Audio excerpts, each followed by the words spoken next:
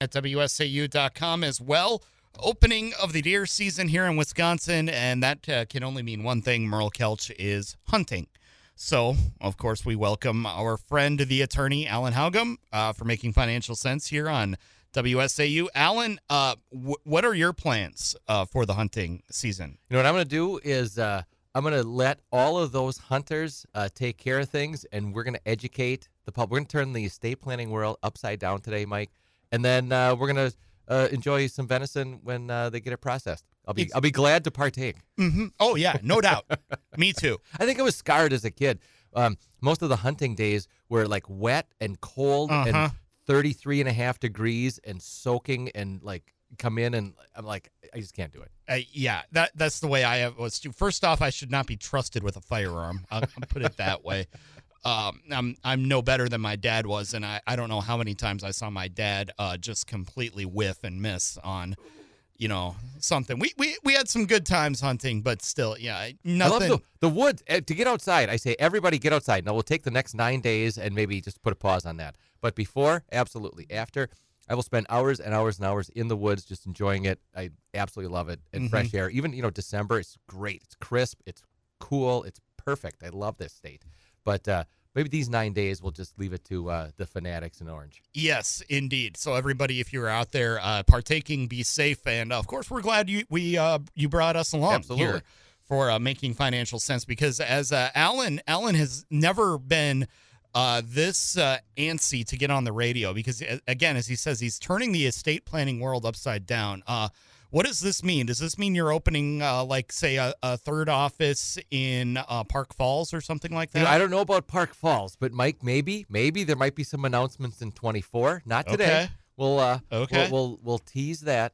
But no, the one of the things that we think about here, with the financial side of it, making financial sense. There's financial news not every week, every day. Every day, and it's up and down. And if you look at the graph of your investments, it's like one of those heart monitor EKG things where it's up and down, up and down, and up and down. And you lean back a little bit, and hopefully it goes up and to the right, over time, and generally does. But with the estate planning, sometimes there's not as much regular excitement. So when we think about it, we really do think about more long term. It really is the long term plan. I was reminded. Recently, we got some new numbers about this time of year. And it's regular. It's every year. We get new numbers for long-term care, for the nursing home side of it, where they say, how much can you keep? And a lot of it deals with how much can a surviving spouse keep if something happens that one spouse needs long-term care of some kind, assisted living, nursing home care, those kinds of things. If you're single, of course, you get to keep $2,000 out of your life savings and $45 a month of your income. Think of, you get to keep $45 of your Social Security, which is, it's almost insulting. It's not indexed for inflation. I mean, it really is ridiculous. For a surviving spouse or a healthy spouse, so if one spouse needs long-term care or nursing home care, the healthy spouse, the amount that they can keep does change very slowly over time. And we're waiting. So what happens is the federal government puts out some numbers, and then Wisconsin, they adjust it for kind of our local kind of in-state adjustments, and then they release them, sometime between now and the first of the year, probably in the next 4 weeks. So we got the federal side of it. We were reminded every year, we get reminded that they're involved. So we're kind of waiting. And, one of the things that comes up is people will say, well, if I don't do anything, how does this work? Well, if you don't do anything and one spouse needs long-term care, the healthy spouse has a limited kind of array of things that they can keep. So they get to stay living in the house, not keep the house. Some people say, well, if Bob needs nursing home care, at least I can keep the house, right? You say, well, that's an old rule. You can stay living in the house, but what happens is the state kind of moves forward with there's a right they will eventually have to put a lien on your house. Now, they don't do it immediately, but they can put a lien on your house, and it's just a nursing home lien. It's like a mortgage lien, for people who've long since, paid their mortgage and things like that.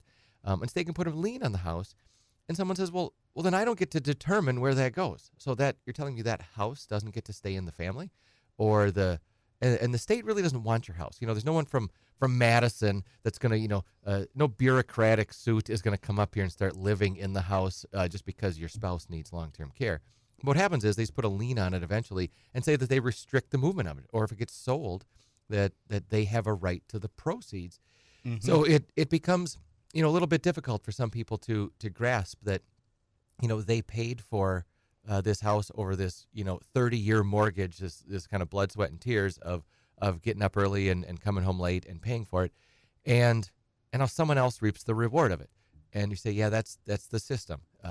Whether it's good or bad, it's just one that people should know about. And the rules for this, are strict. They say you can stay living in the house. They won't kick you out. So don't ever worry about that. Every once in a while we have someone who worries. They say, they're going to kick me out of my house. No, they don't do that. What they do is they would say if one spouse needs long-term care, you can stay living in the house, but the expenses are something that now are yours, and you don't get your spouse's income to help you pay. And you go, wait a minute. Well, what if that was the breadwinner spouse? Mm-hmm. And he or she needed nursing home care. Now, I get to stay living here, but I don't get, that Social Security, or I don't get that maybe there's a pension sometimes, a small pension. So those go toward care. They let you keep $45. That's the famous $45. But you have to pay the bills, out of not only just the house bills, all the bills. It's the easy things like real estate taxes, it's insurance, and mowing the lawn and plowing the snow, and all of those things. But also just the bills. The bills, food, all of that, health insurance. The Medicare supplement. That all comes out of your side now. And you go, whoa, wait a minute. So what do you do? What can you do? And there's really two levels of it. I would say we have some things that happen if there was no planning whatsoever. So if you didn't do any planning whatsoever, sometimes people will come in and say, I literally just cannot live on $45 of my spouse's income. That just isn't going to, I just can't pay. What do I do? And there's kind of an exasperation. Mm-hmm. And how do you handle that? So there's a kind of a protocol for it. We have a department in our office that just does that 40 hours a week. They talk to people in that situation because it's prevalent. It's prevalent, and it's a crisis situation, financially, and you just don't know where to turn. So there are some things, if someone said, well, you know what I want to do? I just want to keep a couple of extra dollars for me. The state says I can't, by the way. So I filled out all the paperwork. They told me I can't. Is there anything we can do? And there's some things you can do that are, I guess, not on the first page of the state website or the first page of their bullet points as to what you can keep. But can we move things around to try to keep more than $45 a month? Can we move things around to try to keep some of your spouse's income, even though they need long-term care, just because you need it to live on? So I would say that's step one. And maybe we kind of, walk through that today about, what are the steps? What do you do if you haven't done anything? And then, if you could, have the presence to take a look at it and say, well, what could I have done? Just out of curiosity, mm-hmm. What does that look like? So, yeah, and there's a lot to digest. Oh, absolutely. In there, absolutely, that you just brought up, because, of course, the first thing is what happens in this absolute worst case scenario. You can't take care of the spouse anymore. Things have got to change. They've got to go into a home, which obviously has expenses tied to it. There's the expense of medicine, there's the expense of the staff to help out. All of that stuff is, as you mentioned, very expensive. So naturally it would be, okay, the state is taking over the house because, as you said, it's the state will have a say in what to do with that if the house is sold or things like that, because you have these expenses that are now adding up. Correct. Am I, quickly, I guess, dumbing this down, if you will, for the people, because that's, kind of what we're worried about right now. Right. That nursing home bill is expensive, tens of thousands of dollars a month sometimes. And that money's got to come from somewhere. Yeah, it's and if someone asks, what the number is, like, what are we worried about here? Someone says, well, my grandmother was in a nursing home years ago, and I remember that was, $2,200 a month. Well, now we're between $11,000 and $12,000 a month just in our listening area, mm-hmm. in our common listening area. If you happen to be listening on the web and you're outside the state of Wisconsin, well, number one, you made a bad choice, living there. No offense to anything, but but really, when we think about the state of Wisconsin, that the numbers, and obviously there can be outliers where it's even more expensive, but I would say the most common one for true nursing home care, a skilled nursing facility, is between $11,000 and $12,000 a month.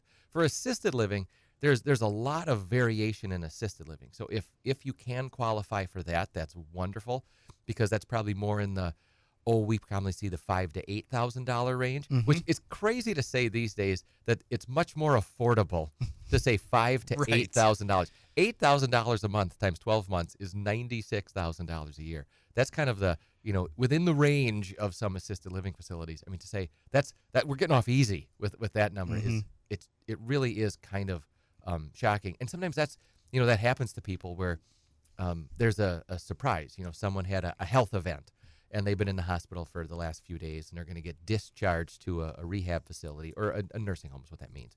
And, you take a look at the cost, and it is really eye-watering. Like they say this, like I had no idea this was the cost. So, what can you do? So I would say, if you say, what if I find myself in that situation? What if I have a relative in that situation? The first thing I think is just realize there are things you can do. So it's not hopeless. It's not the end.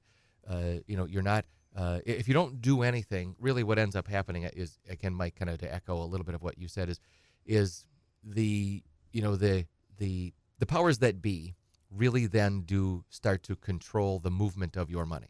Now, it doesn't mean that you can't ever have a fish fry again, or it doesn't mean that, again, you have to leave your home. That's not the case. But what they do is they really, really restrict the movement of what you can do with your money, because, again, they don't want your house, they don't want your car, they don't want any of your stuff. What they want is your money, and it's very specific. It's very not emotional. Sometimes this is a very emotional, obviously, a time in people's lives. And one of the things that the state deals with is they say it's not emotional at all. It's a math problem. It's math and a calendar is what I tell people sometimes. Is just what can you keep and how long can you keep it? So if someone said, I'm married, I just want to stay living in the house, and maybe I was the breadwinner, or I had the IRA, or I had the 401k, that's a little bit easier. So a lot of times we can hold that off. And then when someone says, well, what I really want to do then is, when I pass away, I want to give it to my kids. You go, well, wait a minute. Is there a way to keep some money in your name? Yes. And then when I pass away, it goes to the kids. We say, whoop, then that's where the state, again, they don't want your house. They don't want your car. They really don't even want your IRA, but they want to restrict, the movement of where that goes. So we start to get into, those types of things. So sometimes it's just an inventory. A lot of times in our office, and I'm sure a lot of places are the same, we just say, what do you have? Like, what assets do you have? What income do you have in each spouse's name? And, what's the cost of the care right now? And then what we do is we can kind of plug it into, there's some changes as to the value of what Wisconsin kind of lets you divide this by. And those are the numbers we're waiting for Wisconsin now, probably over the next 4 weeks, the numbers for 24. And they say, well, and obviously Wisconsin kind of skews those in their favor. Again, the bureaucrats in Madison always have a way to kind of just nudge it where they get a little bit more than you would have expected, but it's part of the deal. So we say, is there anything you can do, and what are your goals? So if your goals are, I'd like to just hold this off a little bit, and I never did any planning at all, can you please just hold off the loss of as much of this money as possible so I can at least live, so I don't fall into what the state actually calls the spousal impoverishment area. That's the level they can take the spouse down to. Can I stay out of this spousal impoverishment? And there's some things we can do to do that. If someone says, okay, now the next step is there anything I could eventually give to the kids? I'd say that one's a little bit more difficult. Ideally, what we do is we plan ahead for that. The farther ahead you plan before someone needs long-term care, that's easier. But we'll go through that calculation. I think you just kind of order, what are the rules, what are your goals, and then, let's get to work. He is Alan Halgam. We're making financial sense here on AM 550, FM 99.9, WSAU, and online at WSAU.com as well. As always, we will be willing to take your phone calls at 715-845-2155. So if you have a question for the attorney, feel free to give us a call, and we will connect you after this here on WSAU. 550 FM 99.9 WSAU, online at WSAU.com as well.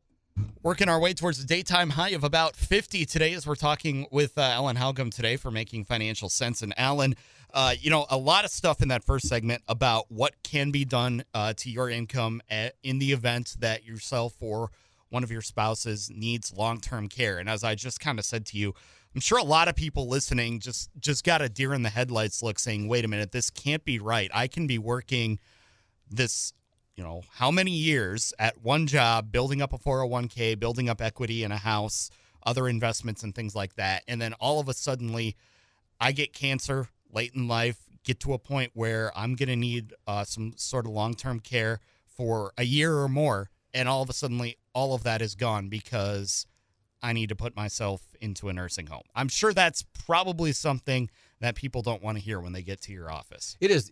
I would say for the single person, because you do have the two scenarios, but you're absolutely right. It is a very stark reality of the numbers. And it's difficult to swallow sometimes. The just that, when someone's confronted with, just that calculation, I guess is the best way to put it. And there's differences, if you're married, there are certain, like we said, there's certain things you can keep, you can kind of hold off, or the state just says, yeah, you keep those for now. Then when you need nursing home care or you pass away, we'll come back and get them. They have something called the Estate Recovery Program, ESTATE. So the state of Wisconsin Estate Recovery Program. And then they enhanced it. They even gave it more teeth. The enhanced Estate Recovery Program. But if you're single, then really there isn't much of anything. They basically let you keep the, tangible property, the shirt on your back, the furniture kind of stuff. But other than that, they say you can keep $2,000. And it is one where, sometimes, when you need nursing home care, it doesn't mean you're, that you are necessarily mentally unable to do things. Sometimes there's a mental health issue. Sometimes it's just a physical health issue. Sometimes there's a little bit of both. But, the reality of it is someone's, their health care is changing. Maybe the place they live is changing, obviously. And now their lifetime of, what they were working for, striving for, is just drained by someone else who sets the cost and sets the rules.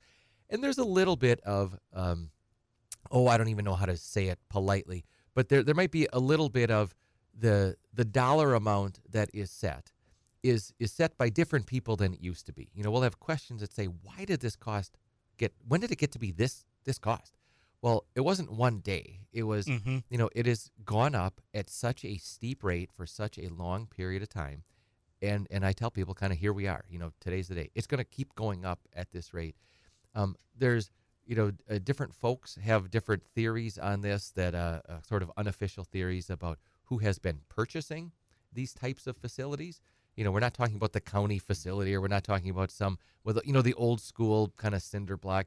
Some there's nice places and good care, but, it has been, it's been a little bit corporatized and privatized in, there's been some national, like investigative journalism about that. And, when you think about it, anyone who's in charge of setting the price, shall we say, if they have a set of rules that says they have a right to attach your assets, they have a right to restrict the movement of your assets, restrict what happens to the money if you sell your house, they get to jump in line. You'll have people who come in regularly who say, I don't have to worry about any of this stuff because we named our kids as the POD. We named our kids as the payable on death designation on our savings account or our CDs or our bank accounts. And you say, well, wait a minute. The rules say that these medical facilities, they can jump ahead of those kids. Like the cost of the medical facility jumps ahead of the POD. It jumps ahead of your life insurance death benefit. It jumps ahead of the transfer on death designation you have on that piece of land. It jumps ahead of your will. Say it can be in your will. It can be in your, and you say, well, wait a minute. What protection does that give me then? Well, none. And that's the point. So whoever sets the rules gives the advantageous rules to the people who set the price. So guess what that does to the price? It's just human nature that they're going to push that higher and higher and higher, even if that is divorced from the actual cost of the care. When you talk to the people who work at the facility, or if you ever go into an assisted living facility, a skilled nursing facility, there are some wonderful human beings who work there. Of course. It really is. It's the kind of thing where it is an entirely different class of people who can care for the elderly. the older generation, maybe the more vulnerable generation. I mean, they have the most difficult health needs in society. And these are the people who will work 24 hours a day, 7 days a week, through holidays, through bad weather to get there. I mean, everything. They are some of the most, I would say, just caring people and beloved really by residents. So it really is. But they're not in the business office. There's a difference from there. So it's there's kind of a different mindset between those. So it's just one where, as a family, what can you do? Is there anything you can do? Any planning ahead of time? And we should probably mention there's phone calls today. What's the number? Is it 715-845-2155? Indeed. The number to call, the famous 845-2155, which is I have to drop an octave when I say that. I can talk at a normal level, but when I'm talking about the phone number, it's 715-845-2155. Yes, the number to call. Indeed. So. If you've got questions, again, this is your chance to get those answered and at least get yourself on the right path. You're not going to be able to solve every problem over the phone, of course, but at least you can give people a starting point because as we brought up last segment, there is a lot to digest here. This is very complicated, and it takes somebody like the Halgam Law Firm, who have been doing this for 20-plus years, and have seen a lot of these scenarios. I'm sure there's a few scenarios you haven't seen, but still, you've seen what works and what doesn't in these scenarios, so you can certainly help people out and get them in the right direction. It's one where I think you're right about that. Some of them, as we even talked during the breaks, we'll get calls from other facilities. We'll get calls from folks who work in kind of county and state government, and just say that they're running into a scenario they haven't seen, have we? So it really is, I would say it's a collaborative community. The attorneys in this area are very collegial. It's not sometimes when we see the personal injury billboards where it's, one and then the next and then the next, you're like, well, I'm not sure if they're kind of competing in that. In this space, it really is when you talk to the folks who do elder law or the people who, it is very collegial. We have a number of really, really good law firms and practitioners in this, this kind of middle section of the state, really all over the state. So it's the kind of thing where I think you're drawn to it when the goal is to help those who need it. It's not, this isn't corporate takeover kind of Wall Street law. This is mom and dad and grandparents and life savings and just, being honest with people about what are the things I don't know. What are the rules, quote unquote, of this that I don't know about, that I don't understand, and can you just translate that for me? Or is there something I should know that I don't? And just sitting down, and sometimes that's all it is. It's just information to put someone's mind at ease. And sometimes it's just to take action. Say, yes, if you do these three things, you can keep more of your life savings than if you didn't. And it's the rules say that, and you just didn't know. You just didn't have the time or the bandwidth to dig into it. So let's decide if you want to. And if you do, great. And if you don't, great. Again, 715-845-2155 is the number to call. We'll find out what some of those strategies are next. But first, here's your news from WSAU. 8:37 on this Saturday morning. Mostly sunny skies. Working our way towards a daytime high of 50 as we are making financial sense here on AM 550, FM 99.9, WSAU. Online at WSAU.com as well. I'm WSAU News Director Mike Leischner. He's Alan Halgam. We are making financial sense today, talking about a subject that not a lot of people want to bring up. We don't want to think about what will happen if it gets to the point where we need to be in a nursing home. But this is planning that needs to get done, and this is the planning that we're doing today here on Making Financial Sense. Alan is in a group chat right now, I believe, and of course, as I call him out, he turns the phone over on the table. Just got the look on his face of the kid when the parent says no phones at the table. Right, that's correct. But for a good reason, because you have gotten your first deer picture of the season. First deer picture of the season has come through, Mike. So a great friend of mine is apparently going to have venison sticks for us by the time we get together in February and have, Guys Weekend. Of course. So. Yes, and it was a majestic deer, I can tell you that. Good job, Dennis. Yeah, indeed. Very good job. We'll take some of those later. Alan, but what we were talking about before the break was some of those strategies that you can implement to make sure that in the event that you need to get into a nursing facility, that all of your life savings, all of your money except $2,000 and $45 a month stays where you would like it to, or at least most of it, because the government will have to intervene because, again, skilled nursing facilities cost money to operate. Absolutely. They have to be paid. They should be paid. Indeed. Yep. Absolutely. And there is, and that money's got to come from somewhere. And more often than not, it's, the people that are using it. Right. And what are some of those strategies, though, that you can do to protect your wealth? Well, I think, and there's a number of different categories. So, in case anyone says, well, that doesn't sound exactly like mine, I would say the principles are, in a nutshell, if someone comes in, I will give you an example. Someone calls in and says, my parent is single, and I'm the one who kind of handles the checkbook because they've had difficulty. They're single, and they need just true nursing home care. Just let's start there.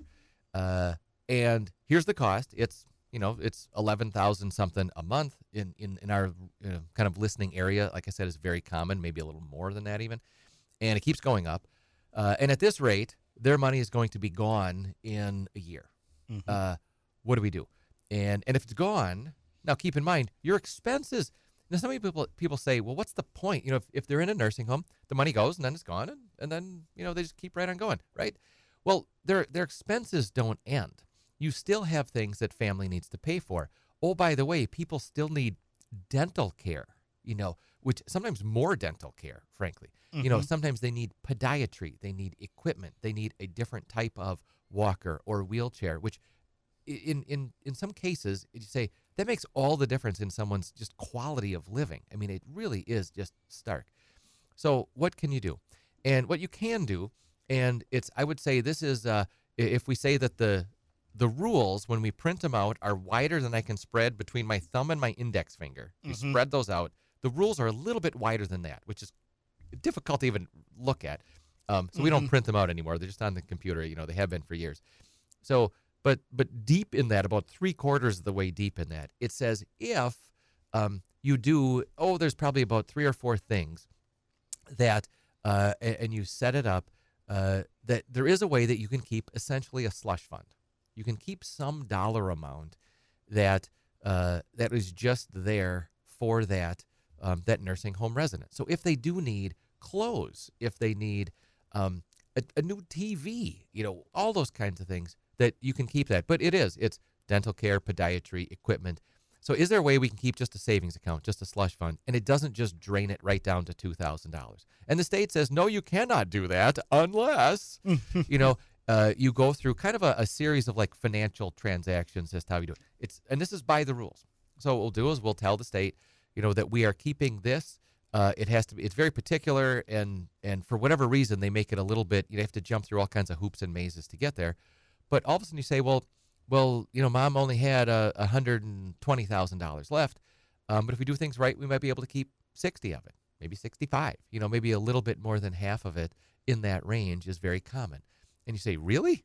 And the state lets you do this. They say, yep, we have to tell them, and we have to go through this series. And they don't do it automatically. It's not, if you just ask them, it's not, they say, oh, well, sure.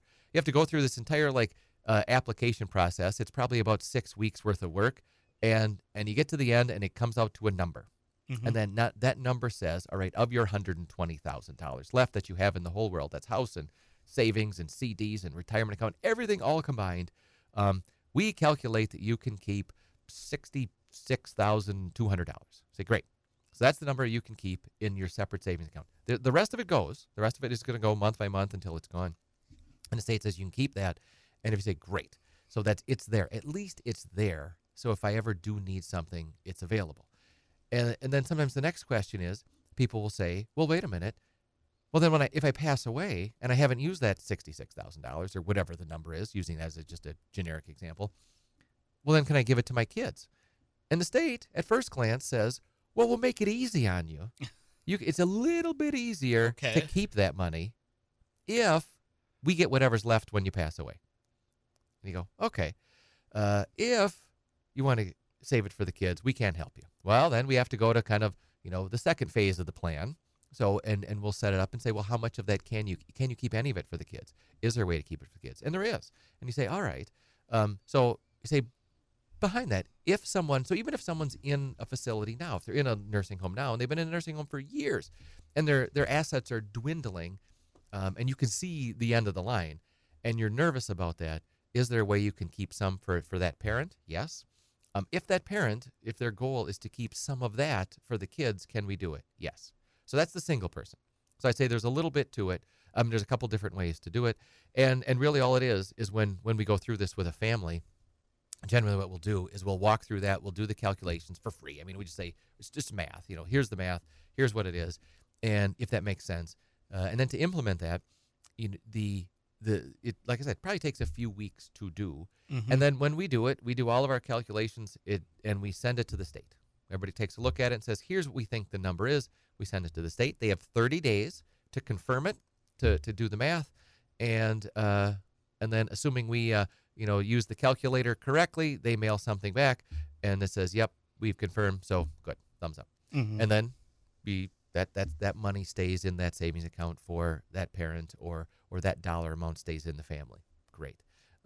If someone says, well, it's not a single person situation, because like we said, we can do that even for people not before they need nursing home care. It's even after or while they need nursing home care, or a year or 2 or 3 years into their stay. You can do that at any time. If someone's married, there's a separate set of rules. So the state says that if someone's married, the surviving spouse or the healthy spouse living in the home, they call it the community spouse. They're living in the community. But that healthy spouse who's still, living at home, there's some just kind of bare minimum amounts that the state will let them keep, really, if they do almost nothing. One of the cases that we had years ago was we had a gentleman that came in, and he said what do I do? I don't have enough money to pay my wife's nursing home bill next month. And I say, well, we'll go through and see how much you can keep. And he said, no. What I mean is, like, everything that I've had, that she's needed nursing home care for years, and she's gotten down to the point where my checkbook is my life savings, everything I have in the entire world, is now less than next month's bill. Mm-hmm. And I just about, I turned white. I'm sure, just ghost white, thinking at a bare minimum, he could have kept, somewhere between $52,000 to about $120,000 that you can do through the state, without, if you're married, without a whole lot of paperwork. They'd say, well, they want it when he passes away, and they never did. And so someone just didn't tell him the truth. It really mm-hmm. is. That's all it is. And it's awful. And again, that's one bad apple doesn't mean that the whole industry is bad. But he certainly ran into one, and it cost him an extraordinary amount of money. So if you're married, there are things you can do. So at the bare minimum, you can keep at least $52,000. And if you do a little work, more in the, depending on the time frame, the $120,000, $130,000, $140,000, without a whole lot of work. Now, if you say, okay, that's fine, and then when I pass away, the state gets that, they're just waiting for it, you can. If you're married and you said, well, wait a minute, can I keep more than that? And so, and again, everyone's financial situation is different. So these numbers are, in no way meaning, this is what every single person mm-hmm. has. But I would say, if someone says, well, could I keep 200,000 or 300 or 400 or 500 or all of it? And you can. Now, the state doesn't tell you that. And when you go into the facility, you might run into the same person that this gentleman did, where they get you down to where your entire life savings is less than next month's bill, and you mm-hmm. have no idea what to do. But there's a way that if you kind of deal with the state, and again, it takes a little bit of work, a little bit of effort. So can you keep those finances for yourself, and then later say, okay, then when I need long-term care, or when the second spouse passes away, the state comes back and get it. So yeah, a much bigger number, much more work to do, but you can. And again, it's just math and a calendar. And if you say, well, how much of that can I give to the kids then? Because now I'm healthy. I'm still living in the house, and that's a goal. Well, then sometimes we try to get that work done a little bit ahead of time. 715-845-2155 is the number to call if you've got a question for Alan. Good morning. You're Making Financial Sense. Who are we talking to today? Dick in Burnhamwood. Just a quick question for Alan. We have an income trust that we set up with him a number of years ago, and I guess the question I have is, how often should we come back and have a review? A good question. So don't use your last name on the air. We wouldn't want to divulge any attorney-client privilege. Of course. But good morning from Burnhamwood. So I think the answer is, different people will tell you different things. I would say at a bare minimum when anything happens. So the question is, when do we update our plan? When does anyone update their plan? I would say it's really when life changes or maybe when your goals change. So and just kind of describing what you did that might not be the case, but where your goals, you're kind of, you've gotten to the point where the long-term goals, the preparation goals, really what we're kind of planning to talk about maybe in the last kind of just segment of the show. I would say for just the general listening audience, I would say is if something happens where your assets change. You say, you used to live in an apartment and you bought a house, or you used to have a house and now you bought a place in Florida or a cottage up north or a piece of hunting land. If your family changes, one of the kids that was going to do all the work when you became incapacitated or when you passed away, well, they moved. They got a job offer and they moved 2 states away, and you're like, well, we still love them, but maybe we'll name someone closer to home. I think those kinds of things. For us, really, at some point after you've done the planning, there's not a lot of care and feeding other than to make sure that whatever you have is titled correctly and the beneficiaries are set up correctly, particularly if the planning, the pre-planning is done to protect it, which sounds like, Dick, is what the case has been. So I would say that's the big thing. I think at least every few years, just have somebody look at it at the very least, just to make sure that all those kind of areas are covered. There might not be anything to do. Maybe it's just a little bit of peace of mind. But if otherwise, it's if family has changed, goals have changed, assets have changed, then certainly do it sooner. So. All right. Yeah. No, those things all make sense. And in our case, we've not had any of that. The question I had is more about, rules, laws changing, because the government's always fiddling with those things. And I just, if there's anything that needed to be updated because of that. I'd say the biggest law change in the last several years is really about retirement accounts. Not for small IRAs and 401ks, but for the bigger ones, they've changed the tax structure. So if someone, had to set up a plan, and prior to 2020, in January of 2020, they changed the rules about how the kids are taxed on your retirement accounts. So if you did it prior to then it might be a good time. I would say that would be a good time to take a look at it. If retirement accounts are of a significant size. Yeah, my financial advisor is kind of giving me an idea of the impact of those changes in 2020. So I have an idea of what's going on there. But you can mute those. You can through the estate planning. The financial advisors, their hands are a little bit tied on what happens after you pass away. So that has to be done through the estate planning and realistically through your trust. So I would say that would be if you haven't done it prior to then, that would be the catalyst to take a look at it, because you can make there's some big tax savings if you plan for that. All right. I'll need to give you a call then sometime soon. Sounds good. Good. Thanks for the call. Appreciate it. All right. Thank you. Yep. All right. Thanks for the call. You have been warned, Alan. The phone will be ringing this week. Again, 715-845-2155 is the number to call if you have a question for Alan. We'll have some time in the last segment to squeeze maybe 1 or 2 of those phone calls in. But first, here's Chris Conley with This Day.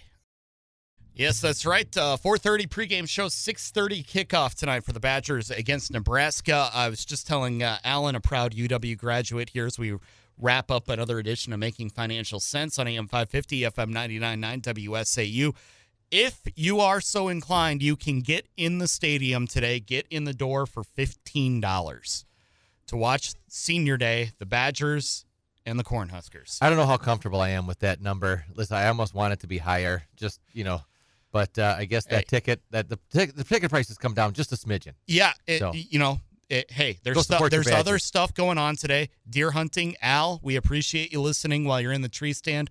Hope that you get that buck that you've been chasing all year. Again, good luck to you, and of course, hunt safely today. So we wrap things up here on another edition of Making Financial Sense on WSAU. And Alan, a thing that we've been talking about today is how to protect your income, how to protect your assets in the event that you are confined to a nursing home, a skilled care facility, something like that.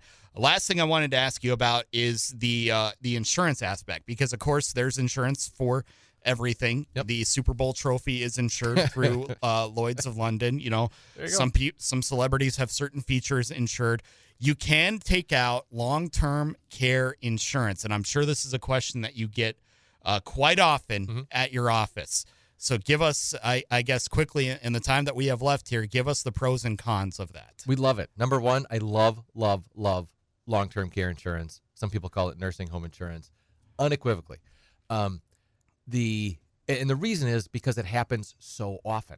It is so common for people to have, and you can, hit the internet search and find out, for a married couple at 65, what are the likelihood that one of them is going to need a nursing home stay for some period of time that becomes really financially uncomfortable. And just the concept of nursing home insurance, long-term care insurance is phenomenal. I would say, and everyone who sells long-term care and nursing home insurance would tell you the same thing. But every single one of those people would tell you the sticker shock is might be even more shocking than the cost of nursing home care. And the reason is because the insurance companies have sharp pencils. And if they're going to insure you for it, they are going to extract their pound of flesh up front. And I say that's really the dynamic of it. Mm-hmm. Yeah, and you mentioned the sticker shock, but this is something where some advanced planning, it can certainly do some good. So in the last couple of minutes that we have left, do you recommend, say, somebody like me, healthy male in their 30s? Is it something I should think about?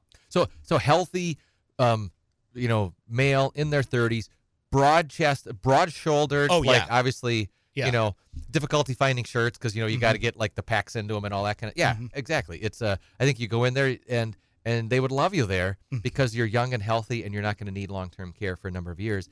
I think absolutely. What I always tell people is I think everyone should get a long-term care insurance quote. You should go in, see if you qualify, and if you do, what's the cost? Now, there is a certain age at which they just will not do it. Once you get into, I forget if it's, later 60s or 70 or something, it's just like they're just a cutoff. But if you do, I think it's great. What people used to do, the 20 years ago policy was you paid them a premium every year. You give them a few $1,000s every year. And then, that's the number. In the old days, it was even, a couple thousand a year. And then they would pay you some percentage of your nursing home cost if and when you ever needed it for a year or 2 years or 4 years or whatever the coverage period was. Those have been, for the most part, seem to have been replaced. At least certainly the popularity, we don't see those very much at all as a new policy anymore. And even those were staggeringly expensive. The new ones are more of, if you want long-term care insurance, that the insurer will say, you give us $50,000 or give us $100,000 or some lump sum is much more common. And then they will give you some multiple of that as coverage. So depending on your age and your health, that if you give them that lump sum, they will give you double that as long-term care insurance coverage, or 2.5 times, or whatever the multiplier is. And again, it all depends on your age and your health. So some people say, wait a minute, I have to give that number? Yep. And then I get 2.5 times that. Now, by the time you need long-term care, you kind of balance that against what did you purchase. And you say, well, if I change my mind, can I take my money back? There's different policy features that let you get out if you change it later. But I would say, so I just take a look at it. But I think that's more of, talk about hybrid policies and those things. Any coverage is good. What I would recommend, I think if somebody has a takeaway, is see if you can get coverage for home health care. Just home health care, because sometimes that's the important thing. Do I have coverage? Not for $11,000 a month. Nobody can afford that insurance, frankly. But if I have something that says, if I need long-term care, there's a pool of money that will instantly be created that will keep me in my home and out of a facility for a little bit longer. I think that's what I would ask my insurer. So. Indeed. And if somebody's got questions, how do they get a hold of you during the week? Probably the easiest. We have offices in Wausau and Rhinelander, but we serve the entire state. But our phone number is 715-843-5685. 843-5001, 843-5001, or on the internet at hougumlaw.com, HOUGUMLAW, hougumlaw.com. Alan, always appreciate the time. We'll look forward to chatting again, well, the next time you're called into action. Thank you for the hospitality, Mike. I appreciate it. All right.